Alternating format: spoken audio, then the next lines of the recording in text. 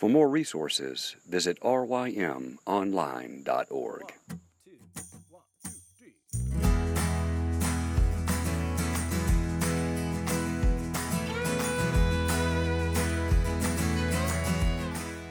The Local Youth Worker is a daily podcast that's centered on 5 questions each week. Ranging from the practical to the professional, we're looking for answers to the questions you're asking. Whether you're in full-time, part-time, or even volunteer youth ministry, this podcast is for you.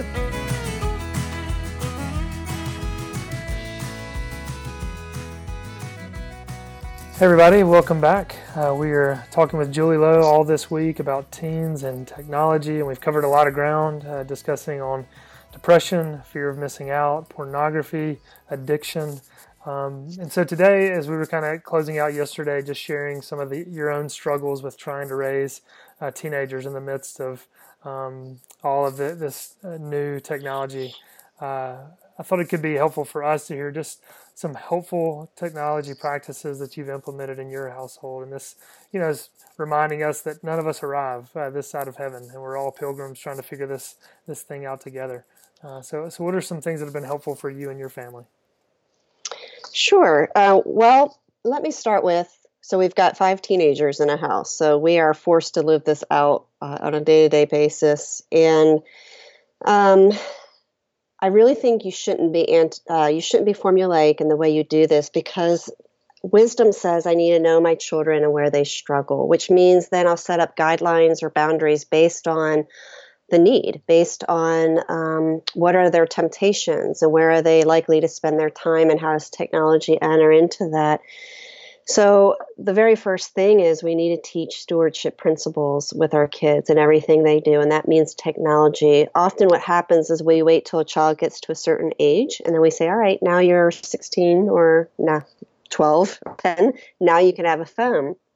And what we're leaving out is, do I know my individual child well to know if they have the maturity and the responsibility to handle this piece of equipment that will open them up to a world of good and evil at the same time?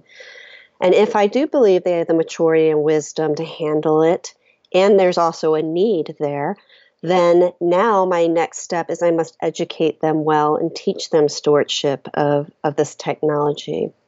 So for one example, one of our kids has a visual impairment and is losing his vision. His world is technology. We would be unloving to not put technology across his path, and he's had it since he got diagnosed. So by necessity, here's somebody that needs the technology, and we have to balance how to educate him well, how to make sure he's using it maturely and wisely, but it's his lifeline. Then we have other kids in our house where their maturity meant we could trust them, and they were playing sports or needed it in certain avenues. So maturity and wisdom said, can they handle it? Yes. We had other kids where maturity and wisdom said, no, you probably can't handle this till you're 45. So as parents, we often say, we don't pick an age and say you get it at a particular age. We're looking for you to demonstrate maturity and self-discipline and good character in your life. And then we'll talk about whether you can have a cell phone is really what I'm thinking as I talk about all this, a cell phone, an iPad. But with those things come, again, we better teach our children how to use them and educate them on the dangers and what information you should give out or not give out. I find parents would be appalled if I wanted to give my 12-year-old the car keys to my car and say, have at it. Yet they'll give him a piece of technology that can do far more damage in their life than giving him car keys. Why? Because we understand no 12-year-old deserves to have a car. They don't have the maturity, the wisdom of it. And if you are going to give it to them, you certainly better educate them and teach them the rules of the road. Yet we are regularly handing over technology to our kids. We're probably more afraid of our children having pocket knives than we are having cell phones. So what does that tell you about how we're desensitized to what should be appropriate for our children? So that said, I think you can't be formulaic, because it means as a parent, I need to know my own children and the benefit to it. And the younger kids have, the more time they have to grow and feeling, for lack of a better word, addicted to it as well.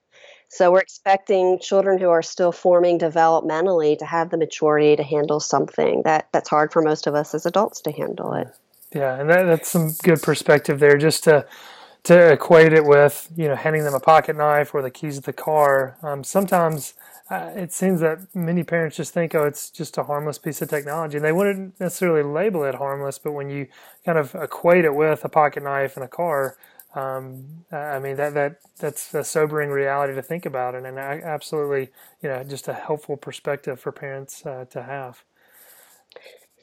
So that said, not picking an age, but really being wise about knowing your children. But then I think there are really good practices to get in the habit of, like not having electronics in the bedroom, period. And that's probably hit hard at everybody I've just said that to, because it's so commonplace to allow them to have their cell phones in their room to do homework, or to allow them to use them as alarm clocks, or to have the laptop, or to have an Xbox in their room. You're setting your kids up to fail when you do that. So a lot of families, there's freedom. Again, I try to think the rules and the things we establish for our home. I'm not saying everybody should do the same thing. It's our personal conviction. So one for us is no electronics on school nights. And again, there's exceptions. We have a son who's always on his electronics to do his schoolwork, but no electronics on school night. And the reason we say that personally as a family is our children do go to school. They're not home with us. We work full time. By the time they get home, and by the time they go to bed, we at best have them for a solid 3 hours. And one of the things I said to them is, guys, we love you. We want to see you for those 3 hours. We don't want you to be sucked up into some mindless entertainment or to be hanging out with your friends. We value relationship with you. We want to be with you. Now, that would be utterly pointless if then we sat in front of the TV for the 3 hours together, or we were too busy shuffling them off to do something while we did our own thing. There's where parents are held accountable for, if that's your value, live it out before your kids. We can't be on our cell phones either. No cell phones over meal times. Our kids are allowed to call us on that as much as we can call them. So we're out to eat at a restaurant. They are the first ones to point out if we're on our phone looking up a movie time or researching something. They're like, get that cell phone away. And that's one of the things we like. We're like, you're right. If we're saying this to you, we should be doing these things too. Parents limiting the circle put out by Disney is one of the many really good apps that help limit kids' times and give bedtimes on their phones and shut it off or limit. They can be on Facebook or Instagram for a half an hour at a time. So it's not an all or nothing. It's every family has reasons for doing what they do, but generally good practices are to keep the cell phones out of kids' rooms. So everything should be public. Everything should be done in public. It should be an open phone, open technology policy. There shouldn't be anything to hide. And if you set that up really young with kids, then it doesn't seem odd. It doesn't seem like an invasion of privacy, because what you're teaching, again, are stewardship principles, accountability principles, things that should go both ways to whatever degree it's appropriate in families. You said so much good stuff there. And I mean, one of the things was just the parents modeling the similar practices to the children as well. I mean, especially at the dinner table. I just think we're losing so much family mealtime together, this generation, just with the busyness of the culture, but then also, when we do gather the table to have devices out can take away from that. But you also talked about privacy as well. It sounds like you have just an open, I'm trying to think the way that you said it, but are you able to just pick up your children's devices and check through their text messages and everything else? And can you give some counsel on that? Yeah, open phone policy is what we call it. I'm sure I didn't coin that phrase. I'm sure I read it somewhere as well, but open technology.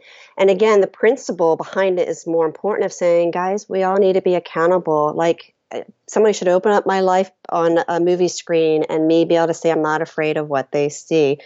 Doesn't mean there aren't conversations that are private for me, work privacy, things like that. However, what it means is there's nothing to be ashamed of. My character will be the same regardless of what you open up and see.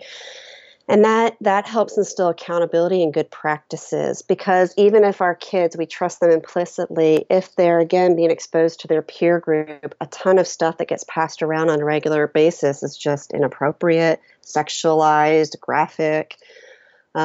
So giving them an accountability helps keep in check even who they're going to invite to be on their social media accounts, because they know mom and dad are going to be reading it. So it's a buffer and a way of getting them to think before they post things in a helpful way. So we're not on their phones regularly, but they know at any point we can pick them up and check them. Some families will keep cell phones in their parents' bedroom at night. I think that's a good practice, that they're plugged in. The kids can't sneak down in the middle of the night and get them. I'm not that suspicious of my kids until they prove me to be. So I think they could be down in a generalized area. But say you have 3 kids in your home and 2 are really trustworthy and the other one's not. Do you keep social media out where they can reach it at night? Do you put it away where it's not going to be a temptation for them to think about in the middle of the night?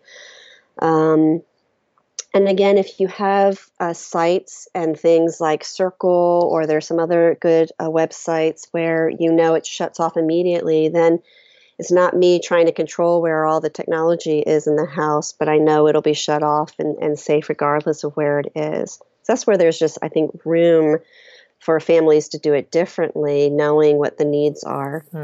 Yeah, again, that's really helpful. And just kind of the broader principle here is, parents coming alongside their children, teaching them this, stewardship, knowing these children are going to leave the home eventually, and they're going to have this technology with them. And so if they have years of practice under their belts, by God's grace, that will have them, equipped to deal with this. Still going to be a challenge, but helpful as well. So, Julie, a lot of good stuff there. Thanks again. You're welcome.